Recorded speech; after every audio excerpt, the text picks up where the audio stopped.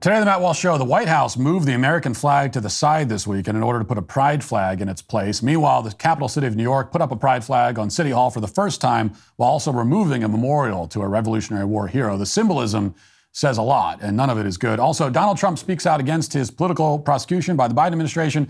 The Good Samaritan Daniel Penny comes out for the first time on video to tell his version of the story.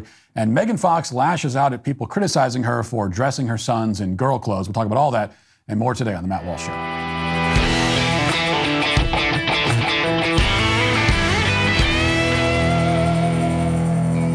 The one-year anniversary of Roe v. Wade being overturned is coming up, and since then, the left has lost their minds. Pro-life efforts, which are more important now than ever, are booming. You heard that right. Despite the narrative, pro-lifers didn't go away. They increased in numbers, in fact. 40 Days for Life is changing hearts and minds in the most blue pro-abortion states. They've had a record number of locations since Roe was overturned. They have grown in both volunteers and locations. With about 1 million volunteers in 1,500 cities, they hold peaceful vigils outside abortion facilities. This success has come with new unwanted attention from the federal government and the DOJ in regards to free speech as well. As one of the largest pro-life organizations in the world, no one is in a better position than 40 Days for Life to end abortion in each state in a post-Roe America. You can help them fight the ongoing legal battles of protecting free speech for their volunteers. Help them defend free speech by giving a tax-deductible gift of any amount at 40daysforlife.com. That's 40daysforlife.com. It used to be that when someone made a statement and then made another statement that implied something completely different, we had a name for that. We called it a contradiction, and it wasn't considered a good thing. You know, not too long ago, contradictions could end political careers in this country. When Tim Murphy said publicly that he was pro-life, but then privately told a woman to kill her baby, he had to resign from Congress. Al Franken met the same fate after he bought into the Me Too hysteria and then fell into its crosshairs himself. But a lot has changed in the few years since Tim Murphy and Al Franken were forced out of Congress. All of a sudden, contradictions are everywhere, particularly in the political world. The only way to ensure world peace is to fund a war, foreign policy experts tell us. We are a sanctuary state, but we don't want any more illegal immigrants, say Gavin Newsom and Eric Adams. Men can turn into women, gender studies professors shriek. Euthanasia is healthcare, the Canadian government insists. All of these statements are contradictions, but you're hearing them all the time now. In revolutionary periods, this is nothing new. Mao even wrote an essay entitled On Contradiction a century ago. Mao understood well that contradiction drives social change. Maybe the most important contradiction that revolutionaries must embrace, Mao argued, is the relationship between construction and destruction. On their face, these two concepts are polar opposites. Tearing something down means ruining it. Building something means creating it. If you want to build something new, you lay a foundation, you get to work. You don't wreck what you have. That's how the bourgeoisie saw it anyway. But Mao didn't see it that way. A half century ago, Mao famously explained, quote, "There is no construction without destruction." In other words, there's a logical relationship between the two concepts. Creating a new society, one totally unlike whatever came before, requires wrecking the old society. Creating new symbols requires wrecking the old symbols. Mao's teachings led to, of course, tens of millions of deaths, the destruction of historic artifacts, mass starvation. The last thing you'd ever want to do or last thing you'd want our political leaders in this country to do is follow his ideology and try to emulate it, but that's exactly what's happening.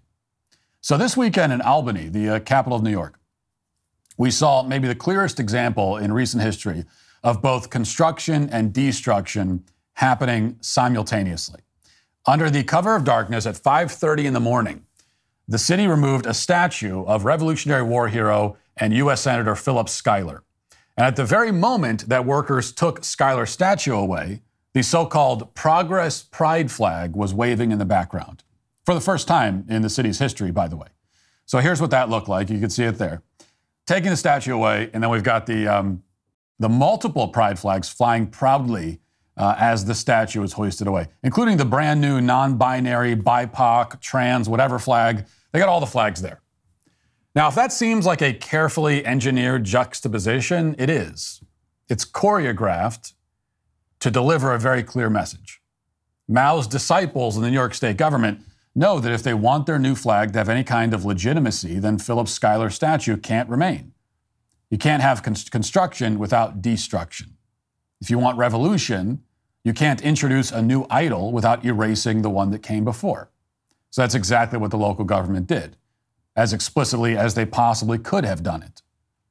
If you're not trying to engineer a revolution, if you're just an average person living in New York with reasonable political views, what few of those may remain, then none of this really makes any sense. What was wrong with that statue exactly? As far as can be told here, no one ever bothered to ask a significant number of New Yorkers that question. No one ever ran a poll on this, at least not one that we could find. There was certainly no statewide referendum on whether people actually wanted Philip Schuyler's statue to be removed. A few bureaucrats in New York just decided to do it a few years ago, and this weekend they cut through the red tape and they did it. A local news station did conduct a man-on-the-street style interview with a couple of residents, in the city to get their perspective, but none of them could explain why the statue is being removed. Even the people who supported removing it couldn't really explain why they supported it. No big surprise there, but let's watch. It feels good. The people have been listened to, and it feels good. I'm just happy taken down if the history behind it is not something that should be, celebrated. Mary Liz Stewart is the executive director and co-founder of the Education Center. I think it's time. I was glad to see some action finally taken on an issue that actually percolated, about 4 years ago, I think. She says the group of teenagers spent a whole school year investigating a whole variety of aspects that related to the statue. Not only the history of it, but why was it made, what the cost was to make it, and what other communities were doing with controversial statues that related to enslavement. Stewart says the students wrote to Mayor Sheehan recommending it be removed but not destroyed, rather to preserve it and use it for educational purposes. One of the things that was very important for the teens about moving the Schuyler statue was the fact that, from their perspective, City Hall should be a place that's welcoming to everybody in the community, and it was hard to say that was the case with Phil, standing there. Yes, a century-old historic artifact memorializing a Revolutionary War hero was not only taken down, it was taken down at the behest of a group of teenagers. And the primary reason, as we heard in the clip, is that the absence of the statue will make City Hall more, quote-unquote, welcoming. But welcoming for who? If the standard is that any unwelcoming statue needs to go, then why exactly can't we destroy the monument of George Floyd that sits, for example, outside City Hall in Newark? But George Floyd didn't own slaves, you might say. Well, that's true. All George Floyd ever did was break into a woman's home with 5 other people, hold a gun to her chest, rob her in front of her kid. And then after getting out of prison, all George Floyd did was take enough opioids and meth to kill a horse before trying to rob a store and fighting with several police officers. Despite all that, you're not allowed to even criticize the George Floyd statue. You'll lose your job if you do. Under the new rules, George Floyd's statue is welcoming. The Revolutionary War general is unwelcoming. You understand that? Well, probably you don't understand it, but then you aren't supposed to understand, because part of the point behind these arbitrary decisions is that they make no logical or moral sense. You're meant to go along with it, whether you understand or not. We might ask why, but the powers that be will treat us like we're children, and there are impatient parents. Because I said so, they respond. It's also contrived. Philip Schuyler is an iconic figure of the Revolutionary War era. He's one of the reasons this country exists today. Multiple towns and forts are named after him in New York. And curiously, no one had a problem with him until very recently. 10 years ago, in an article, the Albany Times-Union described Schuyler this way, quote, Philip Schuyler was a leading American statesman and a key general in the American Revolution who served at the pivotal Battle of Saratoga. He was named a representative to the First Continental Congress of Philadelphia and an advisor to General George Washington, who stayed at Schuyler's mansion in Albany. The Times-Union went on to describe Schuyler as, quote, instrumental in the victory of the American colonists at the Battle of Saratoga in the fall of 1777, a turning point of the Revolutionary War. Residents of Albany, fearful that their city might be occupied by British soldiers, instead celebrated an unexpected victory at Saratoga. It was the first major win for the colonists, and the residents of Albany rang church bells, fired cannons, roasted an ox, and gathered around a large bonfire. Schuyler returned to the city of his birth as a hero. Now, you can read the whole article. It's still on the Times-Union's website from 2013. There's not a single mention of slavery or slaves in the entire piece. But guess how the Times-Union, the same newspaper, describes Schuyler now? Here's a recent article from the paper from this year. Quote, while noted as a politician and Revolutionary War hero, Schuyler enslaved over a dozen people at his Saratoga and Albany homes. The Times-Union of 2023 goes on to cite, and this is not a joke, a report by 5 high schoolers who say that Schuyler is a bad man and his statue has to be removed. That's the report you heard referenced in that news clip as well. So here's how the Times Union describes the findings of these high school students. Quote, the report titled What to Do with Phil, a 2022 report from the Young Abolitionist Leader Institute, was created by 5 Albany high school students who met between October 2021 and June with 2 adult facilitators. While the report notes Schuyler's accomplishments as a Revolutionary War general and politician, his legacy is still marked by owning human beings, it says. This is also the report that the Albany government relied on to justify removing the statue. Facile does not begin to describe this. I mean, in the 18th century, no one had the same attitude towards slavery that we do now, even the people who opposed it, which relatively few people did back then on a global scale. It's not surprising that a bunch of dumb, arrogant kids would lack the proper historical perspective and think themselves qualified to pass moral judgment on historical figures who lived 250 years ago, but that's where adults are supposed to step in. The problem is that there aren't very many adults left in this country. What's really going on here is that Schuyler, like Jefferson, Washington, Lincoln, Teddy Roosevelt, all the other historical figures who've had their monuments destroyed, is that, these are heroes of a different nation. One that the city of Albany considers to be a foreign enemy, basically. And they know they have to erase him if they want their revolution to succeed. The Biden administration understands this as well, obviously. Look at this grotesque display currently hanging at the White House. They put this up over the weekend, and that is a pride flag hanging on the White House, and it's in between 2 American flags. There are similar displays all over the country, of course, at 30 Rock and so on, but putting this flag at the White House, just like the flag at Albany City Hall, has particular implications. And most conservatives, as that was put up over the weekend, reacted to it, and were saying that it's horrific and it's evil for the White House to not only fly the pride flag, but to give it a place of primacy in between 2 American flags. And of course, it is both of those things. It's horrific and evil, for sure. But what they don't understand is that the White House is also properly representing its own nation, which is not our nation. Okay, we are 2 nations in one. There is the old United States that conservatives still cling to and cherish, and there's a new country with its own flag, its own traditions, its own heroes and foundational myths, etc. That's the nation that the Biden regime, the media, academia, Hollywood all speak to and represent. Why do you think that the city of New York took down Teddy Roosevelt's statue recently? I mean, liberals used to love him. He was one of the greatest presidents this country ever had. He broke up big monopolies. He was well-read. He saved the middle class. He established national parks. He was a pioneer, an explorer. They took down Teddy Roosevelt's statue in New York for a specific reason, which was to replace it. Instead of Teddy Roosevelt, New York recently put up the horned statue of Ruth Bader Ginsburg. And that's now happening at scale. The nation we had before is being replaced. It's not just that demographics are changing, though they are. The activists who are leading this revolution, like all totalitarians, understand that to take full control, they need to erase our shared history. And they're executing this plan right in front of us, in plain sight, as obvious as they possibly can. While conservatives are debating the proper positioning of the American flag in relation to the pride flag at the White House, the government is going out in the middle of the night and destroying the symbols they don't like. They're not asking your opinion about it. They're just doing it. And with that in mind, it's not hard to wonder, what else will they take away before you even realize it? A lot more than statues. Soon the government may be able to kidnap your children if you don't subscribe to the cult of gender ideology. That's happening in Canada. It's been happening for years now. And that's an actual bill in California right now, which we'll talk more about in a few minutes. But they will label you a child abuser and put you in prison for wrongthink so the state can raise your child. That's the ultimate goal of this push for inclusion, quote unquote, which of course is fundamentally about excluding anyone with traditional views and in particular religious views. The totalitarians running the government, like all totalitarians throughout history, are obsessed with using their power to make future generations subservient to their rule. That's the reason they're sponsoring pride parades that expose children to deviant sexual fetishes and everything else. That's the reason they're destroying and replacing everything they can.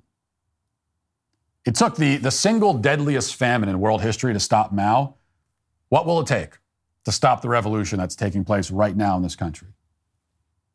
And the longer this goes on, the longer sane people stay quiet and watch as it all happens, the more likely it is that, unfortunately, we're going to find out. Now let's get to our 5 headlines.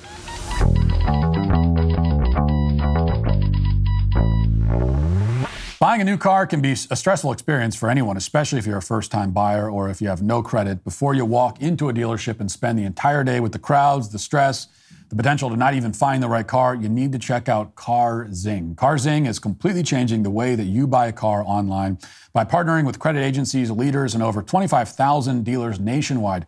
CarZing provides you with everything you need before stepping foot into the dealership. Once you find the right car at your ideal budget, all you got to do is bring your saved deal voucher with you to the dealership to finalize your next ride. It is so simple. Even if you're not in the market for a new car, you just check out CarZing anyway. CarZing's online window shopping experience goes beyond mere images. You can dive deep into each vehicle's specifications, features, and performance capabilities. Zoom in on craftsmanship at the interior, marvel at the cutting-edge technology, and admire the meticulous attention to detail that sets these automobiles apart from the rest. CarZing helps make your experience faster, cheaper, and less stressful. So visit carzing.com/Walsh today and find the best deals near you. That's carzing.com/Walsh. Daily Wire reports former President Donald Trump said Saturday that the deep state was coming after him and his supporters in his first speech since being indicted on federal charges related to his handling of classified documents. Trump spoke openly about the 37-count indictment to about 2,000 Republicans gathered in Columbus, Georgia at the State Republican Conference. The 2024 presidential candidate is accused of the willful retention of national defense information, corruptly concealing documents or records, and making false statements. Trump said, quote, "The ridiculous and baseless indictment of me by the Biden administration's weaponized Department of Justice will go down as among the most horrific abuses of power in the history of our country. Many people have said that. Democrats have even said it. This vicious persecution is a travesty of justice." And then he said, in the end, they're not coming after me, they're coming after you, and I'm just standing in their way. Now, there's obviously been a lot of discussion about the particulars of this indictment and the many counts against Trump, 37 counts. I'm not interested, of course, in any analysis from anyone in the legacy media or anybody on the left, because these people will always say that Trump is guilty of whatever he's accused of, and whatever he's accused of is always the worst thing anyone's ever done in history. And so that's like, we don't need to listen to their analysis. We know that's what it's going to be. Which is why it's pointless to pay attention to them. But analysis from people on the right can be interesting, and I've read plenty of that. And I will say that I've seen a number of people on this side, people I consider credible and trustworthy, saying that this could be a serious problem for Trump. And that even if he didn't commit any crimes, he did act in a way that made it easy for those who are trying to take him down. You know, like handing his own head on a silver platter, basically. And there may be some truth to that. You know, it's not fair, it's not right. But the fact is that we, you know, if you're on the right, if you're a conservative, we are all under far more scrutiny than anyone on the left. Not as much as President Trump is, but obviously, but especially those of us with a platform, with a profile, and even if you don't, you know, you're under scrutiny, and we're held to standards that the other side isn't held to. That's the fact. It's not right, but it's the fact. It shouldn't be the fact, but it is. And so that's all the more reason why we have to be extremely disciplined, very smart.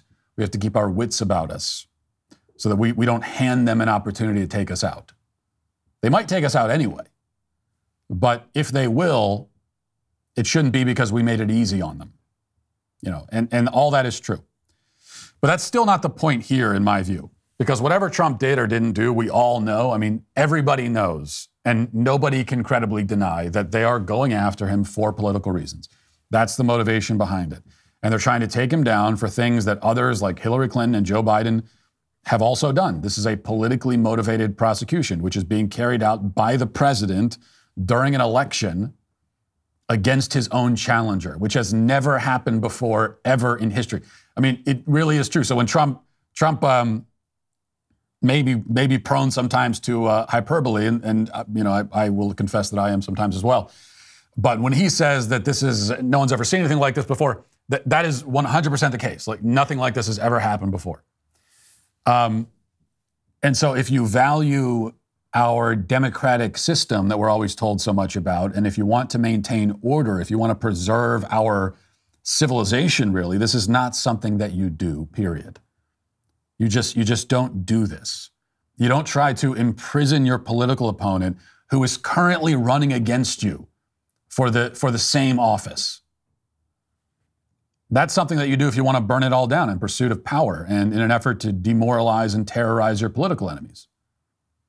If you care about the system, if you care about preserving our democratic way of life and all the rest of it, then you don't do this. But if you don't care about that and you want to rip it all to shreds, then this is what you do. And it's what the Biden administration is doing. So even apart from the facts of the case, this is absolutely their motivation. It's their reasoning, and it's a horrifying reality, but it is the reality. Which brings me to my last point, which is very simple, which is that Republicans need to win in 2024. I know that's not any big news here. Okay, this is not some penetrating new insight you hadn't thought about, but I mean, it really is that simple, truly. This is why I've said for months now that in the primaries, I'm a single issue voter, and the single issue is winning. That's the only thing that matters. It's like we have to win because nothing else matters if you don't win. Everything else that you might do, all the other items on your agenda, none of that means anything if you don't win. So we need to win, and that is all that matters. Somebody needs to beat Biden. He cannot be allowed to win re-election. Needs to be beaten. And then when he is beaten, he needs to be prosecuted. Biden needs to be prosecuted, his junkie son, Hillary Clinton, her degenerate husband, all of them. And then go and pull out Epstein's black book and prosecute everybody in there. I mean, just prosecute everybody. Democrats have to be stopped, and there must be a response. Okay, they have to understand that when you escalate, there will be a response. There will be backlash. There will be consequences. It's not going to be one-sided. So if you choose to escalate, you need to understand what you're choosing. You know, mutually assured destruction. Unfortunately, it's the only path forward. Because the other option is one-sided destruction. I mean, the best option of all is no destruction at all. Like that's what I would prefer if there was just no destruction. But that option has been taken away. That's just not an option. And so what we have to choose from is mutually assured destruction or one-sided destruction, where we are destroyed, but they are not. And that's not an option that I find particularly appealing, I must say. So we have to win. And it's talking about hyperbole. Unfortunately, especially in the social media era, in the era of cable news, every single presidential election, before every presidential election, everybody says, well, this is the election that's going to make or break us.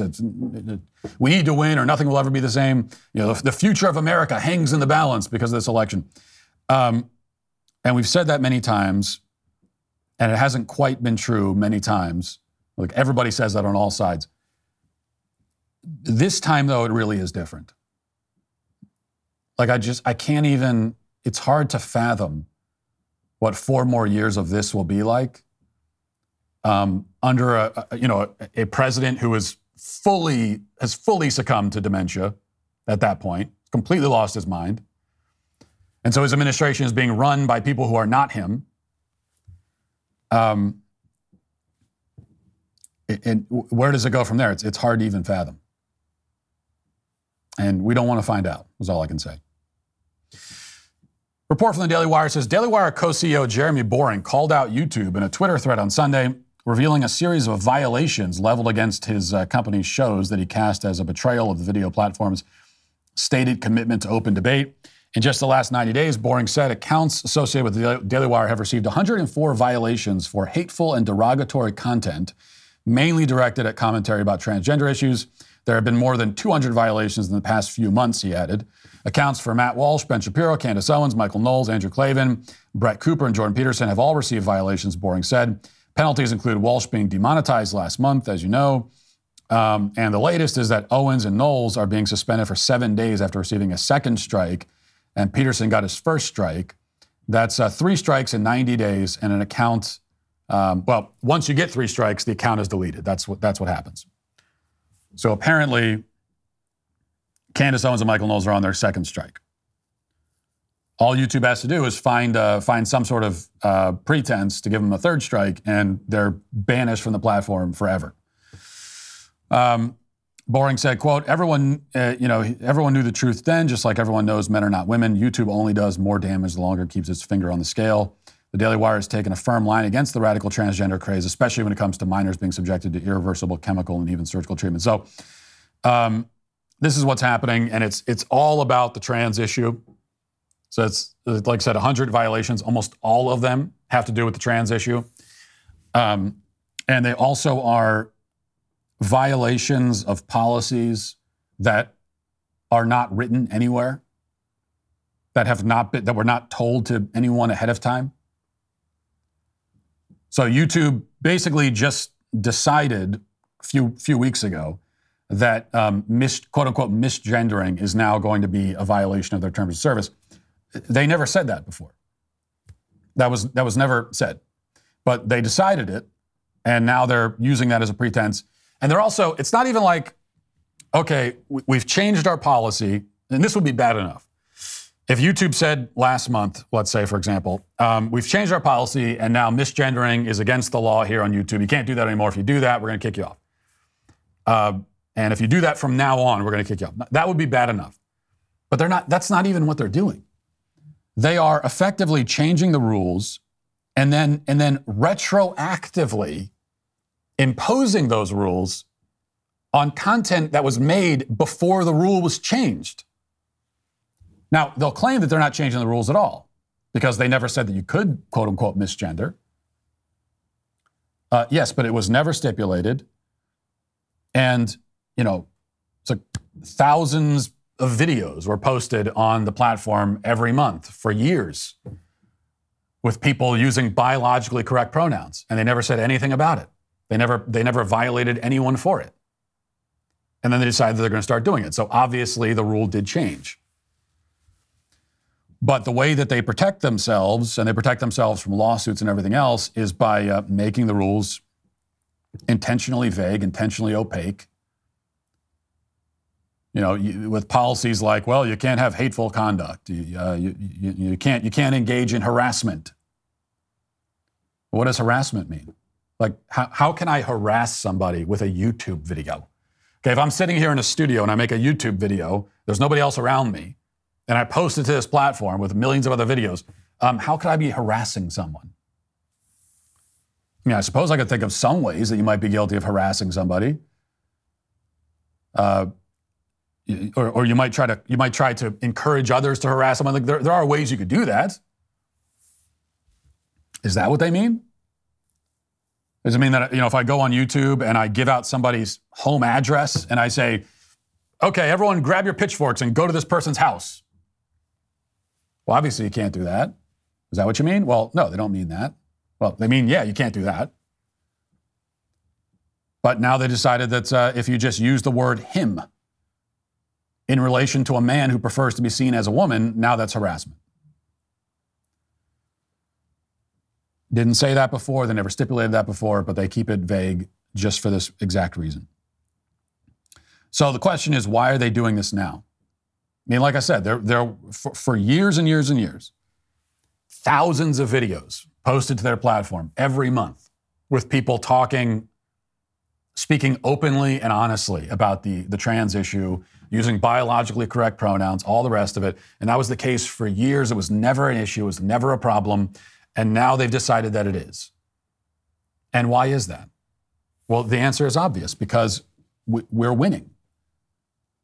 Like, we're having a major impact. So you can look at the legislation that's changed. You can look at cultural changes. You can look at polls and surveys and all that, and see the way that public opinion is shifting in our direction on this issue. And all of that is a good indication that we're having success. But you really don't need any of that, because the number one indication is this. When you've got these major platforms like YouTube who come back around and say, oh, you know what? You can't say any of that anymore. So you're making these arguments and you're saying these things that are very compelling to lots of people, and you're getting through to people, and you're persuading them, and so you can't do that. That's not going to be allowed. That is the real crime we committed. That is the actual violation that we have committed. We have been persuasive and effective. Whatever else they say, whatever language they use in their obscure terms of service and all the rest of it, the real rule is that simple. That if you disagree with them, if you disagree with their ideology, that is YouTube's ideology, which is the same as the left's ideology, which is just leftism. If you disagree with it and you disagree effectively and persuasively, then that's a violation. And you could be as ineffective as you want. Sure, there's lots of other. That's why, anytime a conservative gets penalized by YouTube, they always look at other conservatives that are on the platform and they say, well, what about them? Why aren't you going after them? They're doing things, they're doing the same thing. Or in fact, they might even be more offensive by your standards. But no, the reason they're targeting you is because they have determined that you are a threat, a special threat. And that's why now they're going after the entire Daily Wire, platform. All right, there's a new video of Daniel Penny, who's the hero of the New York City subway system, who's being persecuted right now for being a good Samaritan. And this was a video that I believe was released by his lawyers over the weekend. And this is the first time that we've seen Daniel Penny on camera giving his version of events, talking about what happened that fateful day on the subway system. And let's play a little bit of this and listen. East Village in Manhattan, so I take the subway multiple times a day. In this instance, I was coming from school. I got out of class around 2:15, and I took I was at J Street Metro Tech, took the Uptown F train. At 2nd Avenue, a man came on, stumbled on, appeared to be on drugs. The doors closed, and he ripped his jacket off and threw it at the people sitting down to my left. I was listening to music at the time, and he was yelling, so I took my headphones out to hear what he was yelling. And the three main threats that he repeated over and over was, I'm gonna kill you, I'm prepared to go to jail for life, and I'm willing to die. This was a scary situation, and Mr. Nearly came on. He was threatening. I'm 6'2", and he was taller than me, so it was. And there's a common misconception that Marines don't get scared. We're actually taught one of our core values is courage, and courage is not the absence of fear, but how you handle fear. And I was scared for myself, but I looked around. I saw women and children. He was yelling in their faces, saying these threats. I couldn't just sit still. Some people say that I was holding on to Mr. Nearly for 15 minutes. This is not true. I mean, between stops is only a couple minutes. So the whole interaction lasted less than 5 minutes. Some people say I was trying to choke him to death, which is also not true. I was trying to restrain him. You can see in the video, there's a clear riot. I want to play more of this, but I just want to pause it there for a second, because what you should understand is that the claim that Daniel Penny was choking Jordan Neely for 15 minutes, there was never any basis for it. I mean, I'm sure you've heard that, and you might have even thought that that's just a fact of the case, because from the very beginning, this is what was reported, was on social media, 15 minutes. There was never any basis for it. That was not based in fact ever. It's just something that was invented. Like at most, and this is the way it always goes, at most you might have one eyewitness who says something like, yeah, I think it was like 15 minutes. And I'm not even sure if that was the case here or not, whether or not there was an eyewitness who even said that. But if there was, it doesn't mean anything. Eyewitness testimony can be valuable in certain ways, but it's also infamously unreliable, especially when it comes to estimating times.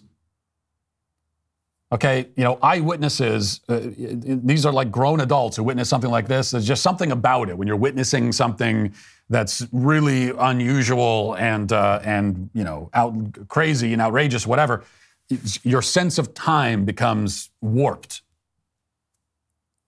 And suddenly it's like you're a child all over again. It's like one of my kids, if they're estimating, I send them up to clean their room and they come out 2 minutes later and I say, what are you doing? It's like, I was in there for 2 hours.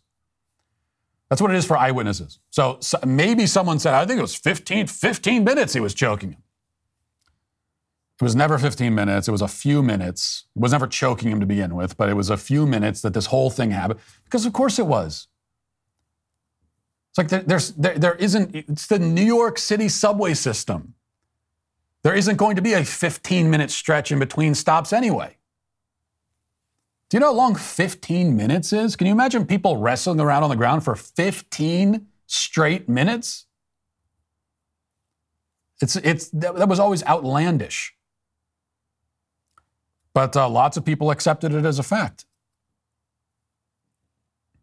And they accept it as a fact because people tend to believe whatever they're told. And also I think that one of the, we face many crises in this country. And one of the crises that I talk about a lot is that for so many people, their BS detector is completely broken. And I don't know how you fix it. How do you fix a defective BS detector? I don't know. But it's just it's an intuition that you should have, otherwise known as common sense, where there are certain things that you hear, and even if you don't have any evidence to the contrary, you should still, when you hear it, think, yeah, I don't know about that. And somebody might say, well, do you have any evidence? No, I don't, but it just doesn't sound right. It doesn't sound right. Could be true, theoretically, doesn't sound right though. And that is like always the case when it comes to whoever the new BLM martyr is.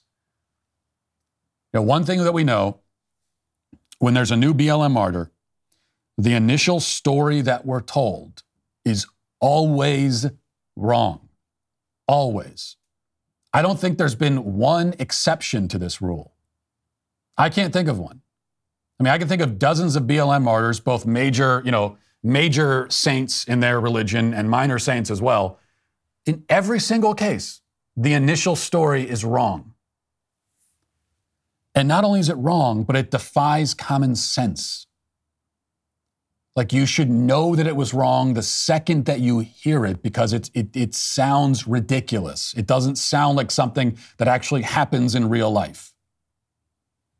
Michael Brown with his hands in the air, hands up, don't shoot, and then just gunned down by the police in broad daylight for no reason. That sounds like something that happens in a movie. It doesn't sound like real life, and it turns out, of course, it wasn't. Let's keep listening. Rise and fall of his chest, indicating that he's breathing. I'm trying to restrain him from him being able to carry out the threats. And then some people say that this is about race, which is absolutely ridiculous. I didn't see a black man threatening passengers. I saw a man threatening passengers, a lot of whom were people of color. A man who helped restrain Mr. Neely was a person of color. And then a few days after the incident, I read in the papers that a woman of color came out and called me a hero. I don't believe that I'm a hero, but she was one of those people that I was trying to protect. We were all scared. Mr. Neely was yelling in these passengers' faces, and they looked terrified. The reason why there was no video at the start of the altercation was because people were too afraid getting away from him. And the videos didn't start until they saw that situation was under control. I knew I had to act, and I acted in a way that would protect the other passengers, protect myself, and protect Mr. Neely. I used this hole to restrain him, and I did this by leaving my hand on top of his head to control his body. You could see in the video there's a clear rise and fall of his chest indicating that he was still breathing. And I'm calibrating my grip based on the force that he's exerting. And I was trying to keep him on the ground until the police came. I was praying that the police would come and take this situation over. I didn't want to be put in that situation, but I couldn't just sit still and let him carry out these threats. Of course he didn't want to be put in that situation. Again, if you have any common sense, you already know that. So the claim that Daniel Penny is some sort of white supremacist murderer waiting for his chance to murder a black man on the subway. No, that's not reality. That's fantasy. That's a fantasy world scenario. Of course he doesn't want to be. He's trying to go to work. He doesn't want to be in this situation. Who wants to be in that situation? You think he's happy that he's on the way to work and there's some crazy guy making threats? I'm sure in his mind he's thinking like, oh man, why do I have to be in this situation? Now I got to make a choice here. I guarantee he's thinking about that like any person would.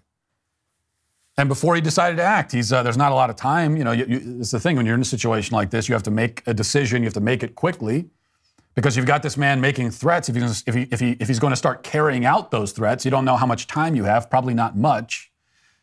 But there's enough time for Daniel Penny to sit there and weigh his options, and not to try to read his mind or anything. But if he's a normal human being, then I'm sure that there's a part of him that was thinking, man, why? I don't want to have to get involved here. I don't want to have to do this. But then the other part of you is going to think, well, if I don't do anything, something terrible is going to happen. I don't want to live with that for the rest of my life.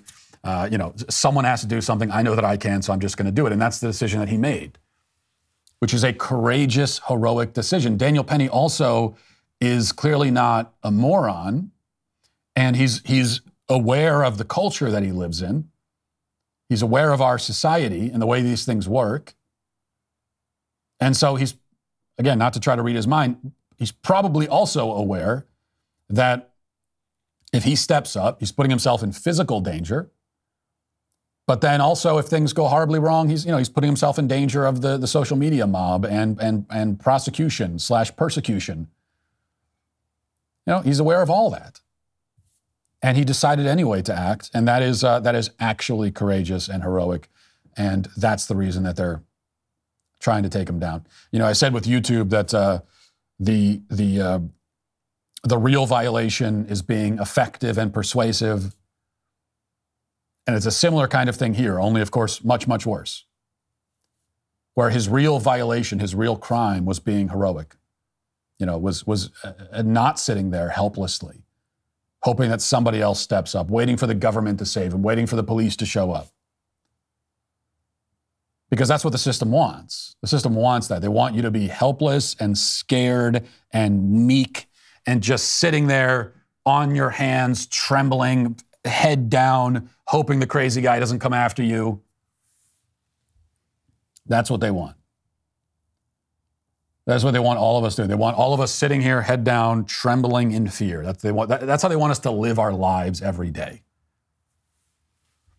Daniel Penny said, no, I'm not going to live that way. That's not the kind of man that I'm going to be. That's not the kind of man I am. And so they're going to try to destroy his life for it. I mean, it's, words almost fail here. I mean, you could call it a miscarriage of justice, which it is. You could call it persecution, which it is. It's all of those things, but it's so much more than that. I mean, it's evil beyond words, really, and a society that punishes men like Daniel Penny. A society that punishes Daniel Penny while making a martyr and a hero out of Jordan Neely is a society that can't last. We cannot continue this way. That is a non-functioning, suicidal society. Speaking of non-functioning, a little bit of a update here. This is from the Daily Mail. Megan Fox furiously hit back at a quote-unquote clout chaser who accused her of having forced her sons to dress up in girls' clothing. The 37-year-old actress shares her sons Noah, Bodie, and Journey with her ex-husband Brian Austin Green. Robbie Starbuck, who ran for U.S. Congress in 2022, claimed to have witnessed two of the former couple's children say they were forced by their mom to wear girls' clothes as their nanny tried to console them. Starbuck, 34, a Republican from California, tweeted that he used to live in the same gated community as the famous family and that their kids played at the park. Fox fired up her Instagram and lambasted Starbuck for using children as leverage or social currency, adding that, quote, exploiting my child's gender identity to gain attention in your political campaign has put you on the wrong side of the universe, and declared it defiantly, you effed with the wrong witch. calling herself a witch. I don't think we will object to that at all. Probably an accurate assessment. Addressing Starbuck directly, she wrote, quote, "I really don't want to give you this attention because clearly you're a clout chaser, but let me teach you something." She fumed. "Irregardless of how desperate you may become at any given moment to acquire wealth, power, success, or fame, never use children as leverage or social currency, especially under malevolent and erroneous pretense."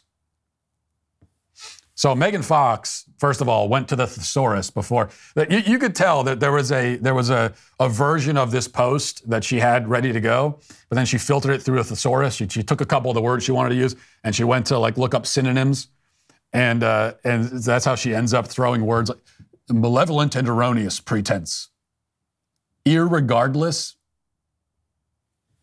Honest to God, you could tell everything you need to know about somebody based on whether they use the word irregardless. When regardless is just, regardless works fine. We don't need irregardless. You're adding an extra syllable onto it just to make yourself sound smarter, but it has exactly the opposite effect.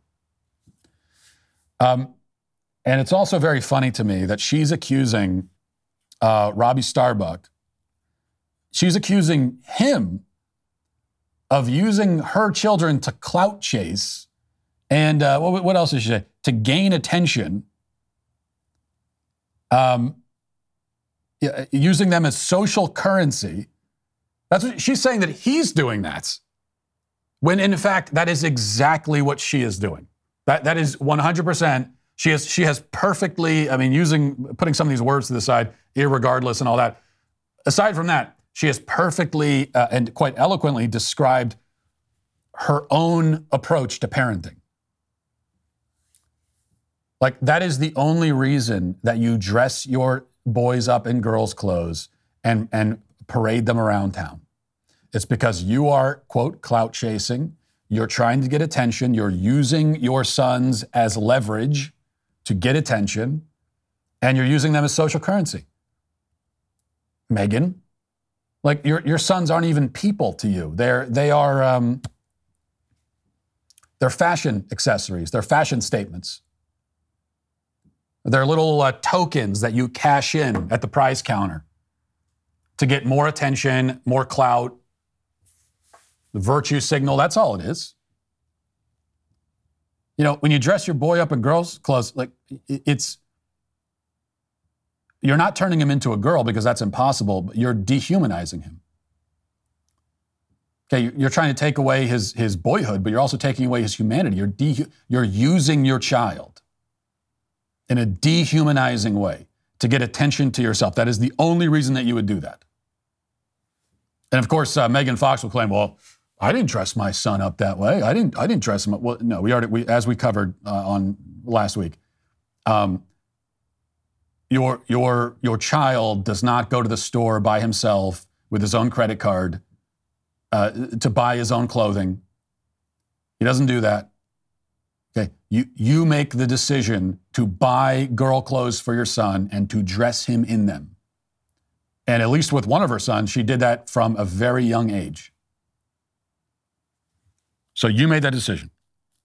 You decided that this is what your son's going to be because you didn't want him to have a normal childhood. You didn't care about him having a normal childhood.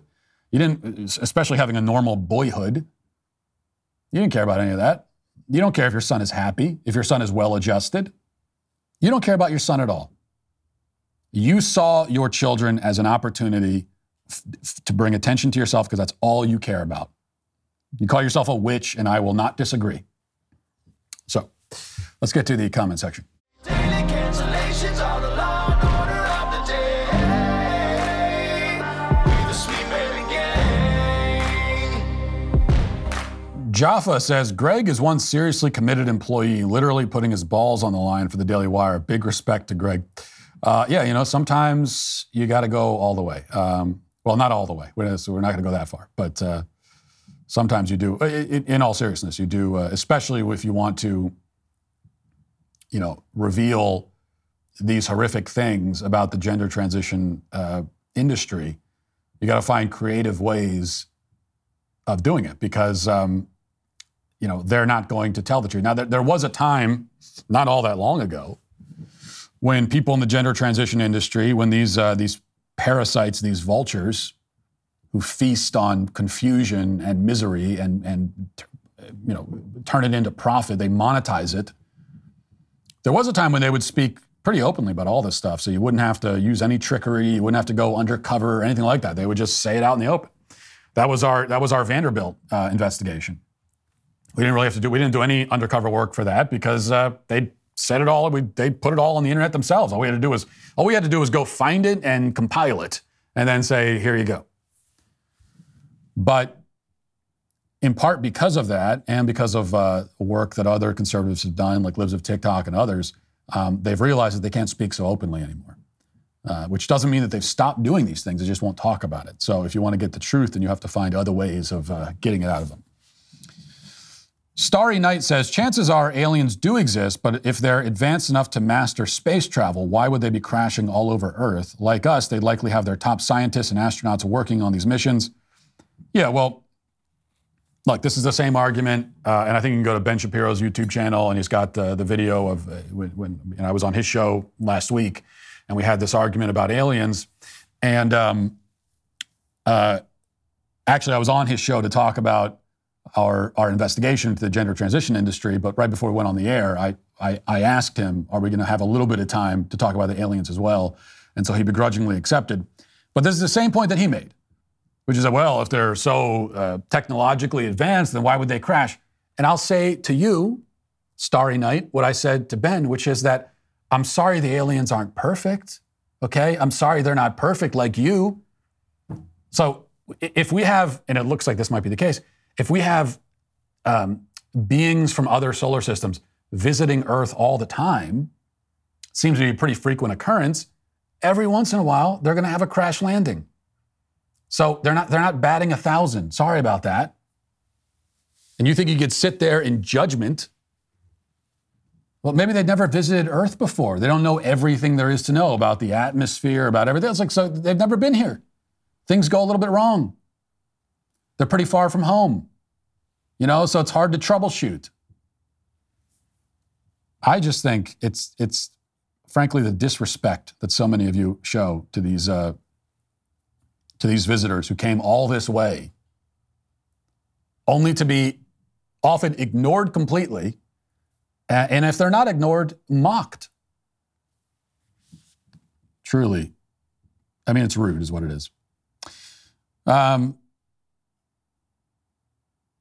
Nikki says, I would love to have a hysterectomy because I have problems with my ovaries, but apparently I'm too young for that. Oh, the irony. And I've heard many stories like this, many comments like this from people saying, well, I needed to get a hysterectomy for like valid medical reasons. We talked last week about the orchiectomy, which is the removal of the testicles. There are valid medical reasons to do that. Like if you have testicular cancer, it would be the big one that comes to mind.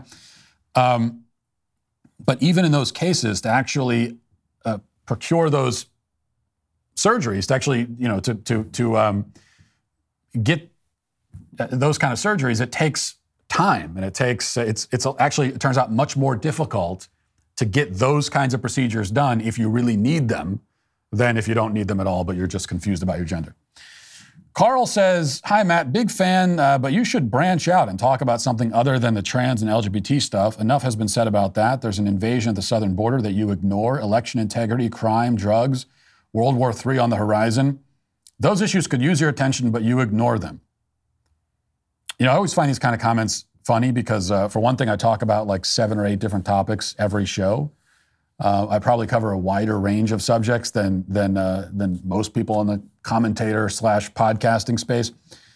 But it is true, of course, that I focus especially on LGBT agenda, trans ideology, issues related to family, those kinds of things. And I do that because I think it's a subject of special importance in our culture right now. And I believe that I have something worthwhile to say about it. And so that's what I do. I do discuss all the issues that you mentioned, particularly crime. I talk about that all the time. But I have my own area of focus, which may not be the same as the areas that you like to focus on. So here's an idea. And this has been my message that I've been telling everyone who raises this objection to me. Rather than trying to tell me what topics I should talk about, You know, rather than walking into the pizza shop and insisting that they sell burritos instead, why don't you open the burrito shop, right? Like, why don't you focus on the issues that matter to you and try to move the conversation in those directions? So why don't you? I'm not stopping you from doing that. I've been talking about the trans agenda and these kinds of issues for like 10 years. And for most of that time, I was basically ignored. It took me a very, very long time to get people to listen and care and to be mobilized. Okay, and obviously it's not just me, but those of us who have been talking about this and have been talking about it for that long. You know, back in the early days, it was a lonely fight, and not that many people were listening. So we had to work a long time towards that goal. And now that we're finally making some progress, we've got people like you who come along and want us to switch topics. It's like, no, this is the worst time. Like, we finally have gotten to this point after all of that effort of building this foundation. And now you come along and say, I'm bored. Let's talk about something else. No, I'm not going to do that. But I mean, you can. If there's some other topic that you find to be especially important and that speaks to you, that resonates with you in a special kind of way, then do that. Put the work in. Do the legwork, and I'll support you. You know, if you take one of these other topics that I don't talk about as much, you know, and you say, well, this really means something to me, and I think people need to care about it, and I think more people should care about it, and here are all the reasons why, and you do that, I will amplify your work, I'll support you. But why don't you do that instead of coming to me and saying, here's what I want you to talk about instead. Take this platform that you've been able to build, and me as a random stranger, I'm going to assign you the topics that I think you should be talking about. Doesn't work that way. But thanks for listening anyway. Introducing the Precision 5 Razor, one handle plus one blade cartridge kit for only $14.99. Jeremy's the lowest cost for a razor, and only for a limited time. It's crafted with a luxurious tungsten handle, 5 welded steel blades, and a flip back trimmer for a close, smooth shave around hairlines and hard to reach places. But remember, the Precision 5 is no ordinary razor. It's a sword in the battle for beliefs, a banner to wave into a new economy, a precision instrument to force woke companies to earn back your dollar and stop denigrating your values. But it's also still just a great razor to give you a great shave.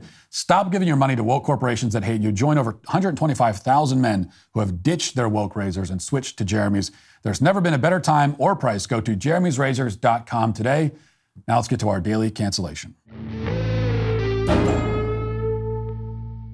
Anyone who's seen What is a Woman, and millions of people have by now, know that at the end we do provide an answer to the elusive question. My wife makes an appearance in the very last scene, spoiler, and delivers the correct biologically sound definition, which is a woman is an adult human female. And that answer is simple and accurate and obviously necessary to establish. But once it has been established, there's plenty more to say about the subject. What is a woman, both the question and the film that revolves around it, is meant to be the beginning of discussion, not the end of it.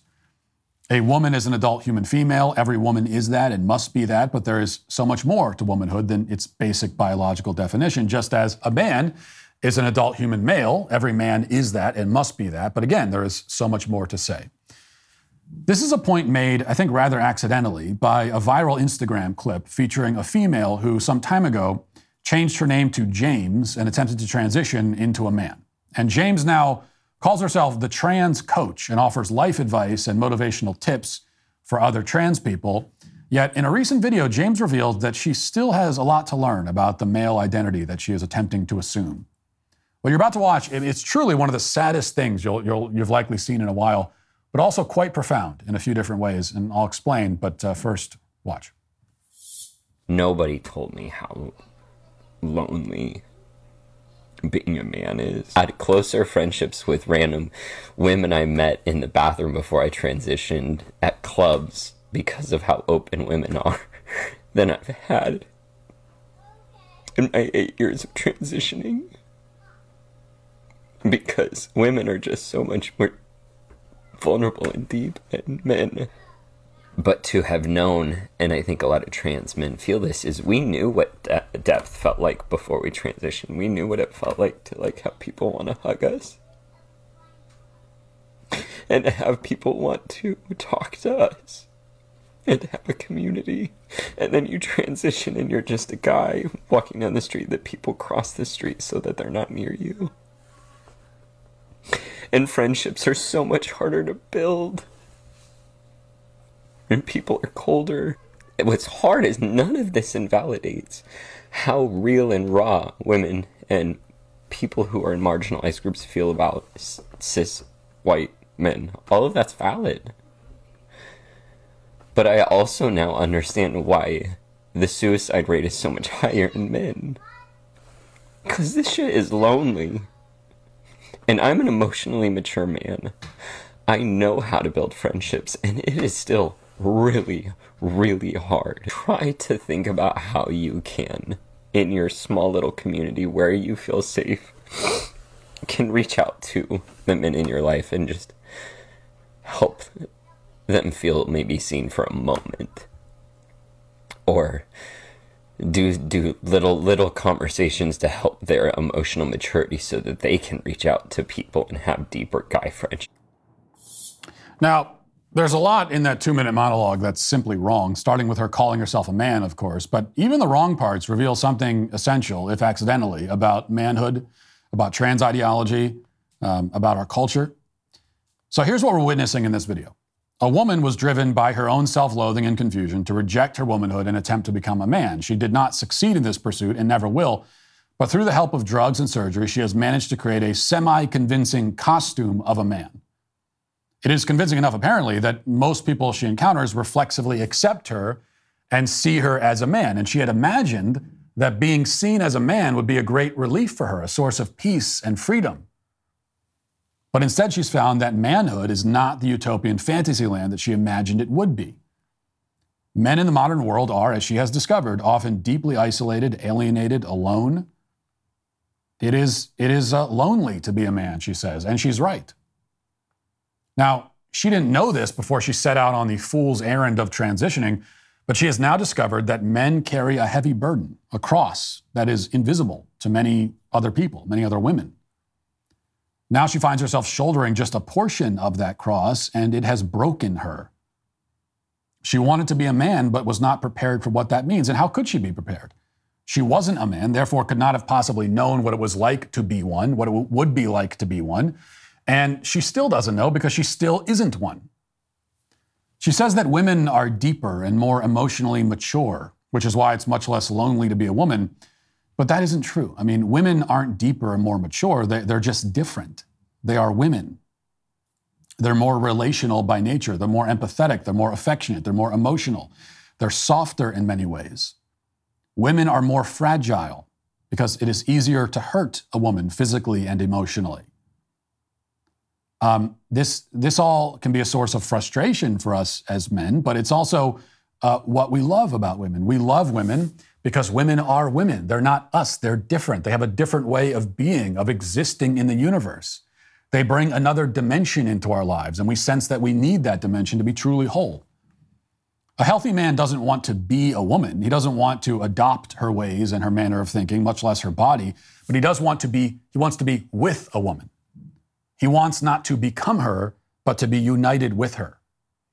And I can say this about the inner life of a man because I am one. James, quote unquote, misses all of this because she isn't. Instead, she surmises that we're simply shallow and emotionally immature, which is exactly the kind of patronizing, contemptuous, anti-male cliche that contributes to the isolation and loneliness that she's complaining about. Now, it may be true of some men on an individual basis. Yeah, there are immature men out there. But generally speaking, it's not a lack of depth that causes men to be quieter, more stoic, more reserved, more distant. And it's not even the intentional alienation and marginalization of an aggressively anti-male masculinity-hating culture, though that is part of the story. Some of what James is tapping into, or at least for the first time noticing, has been an immutable aspect of manhood for as long as the human species has existed.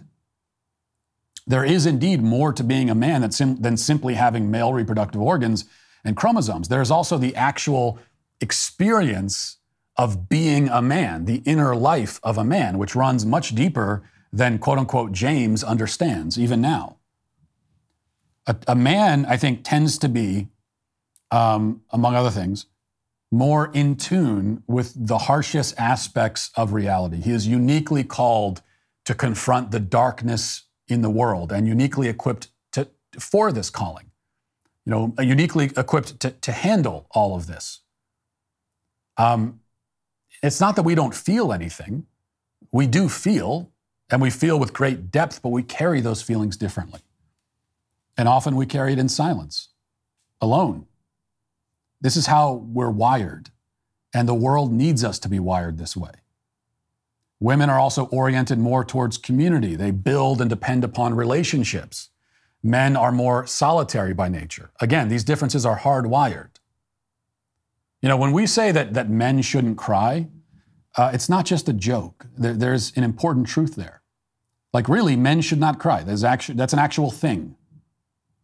It's not just some kind of macho cliche. Because the world needs men to pick up their burdens, shoulder them quietly, and get on with business. The more that men become emotional and soft, the more that society ceases to function as it should. We need emotion and softness in the world. That's why we have women. We also need toughness and hardness, and that's why we're supposed to have men. The men who fulfill this duty are accused of being unfeeling or lacking depth. But the truth is that they have a depth that people like James can't even begin to comprehend. And she probably never will. She has accessed only the surface level of the male experience, and she's already fleeing for the hills. If she ever got the entire thing, if she could ever actually fully inhabit the mind and the inner life of a man, it would be torture for her, as it would be for any woman. That's because women are not meant to carry the burden of manhood any more than men are meant to carry the burden of womanhood. We are where we belong already, which is the identity that we were born with. We cannot comprehend what it's really like to have any other identity. As for James, she will not allow herself to comprehend anything really, because she gets close to partially understanding, but then she makes a left turn and runs away. That's why at the end she makes sure to clarify that women and allegedly marginalized minorities are still totally justified in treating cisgender, quote unquote, white males like dirt. She was nearly on the verge of discovering that we are human beings, that we have feelings, that we suffer. But her ideology won't allow her to finish connecting the dots. So it's all futile. Just like her transition. It amounts to nothing in the end. And that is why she is ultimately, in the end, still canceled. That'll do it for the show today. As we move over to the members block, you become a member today by using code Walsh at checkout for 2 months free on all annual plans. Hope to see you there. If not, talk to you tomorrow. Godspeed.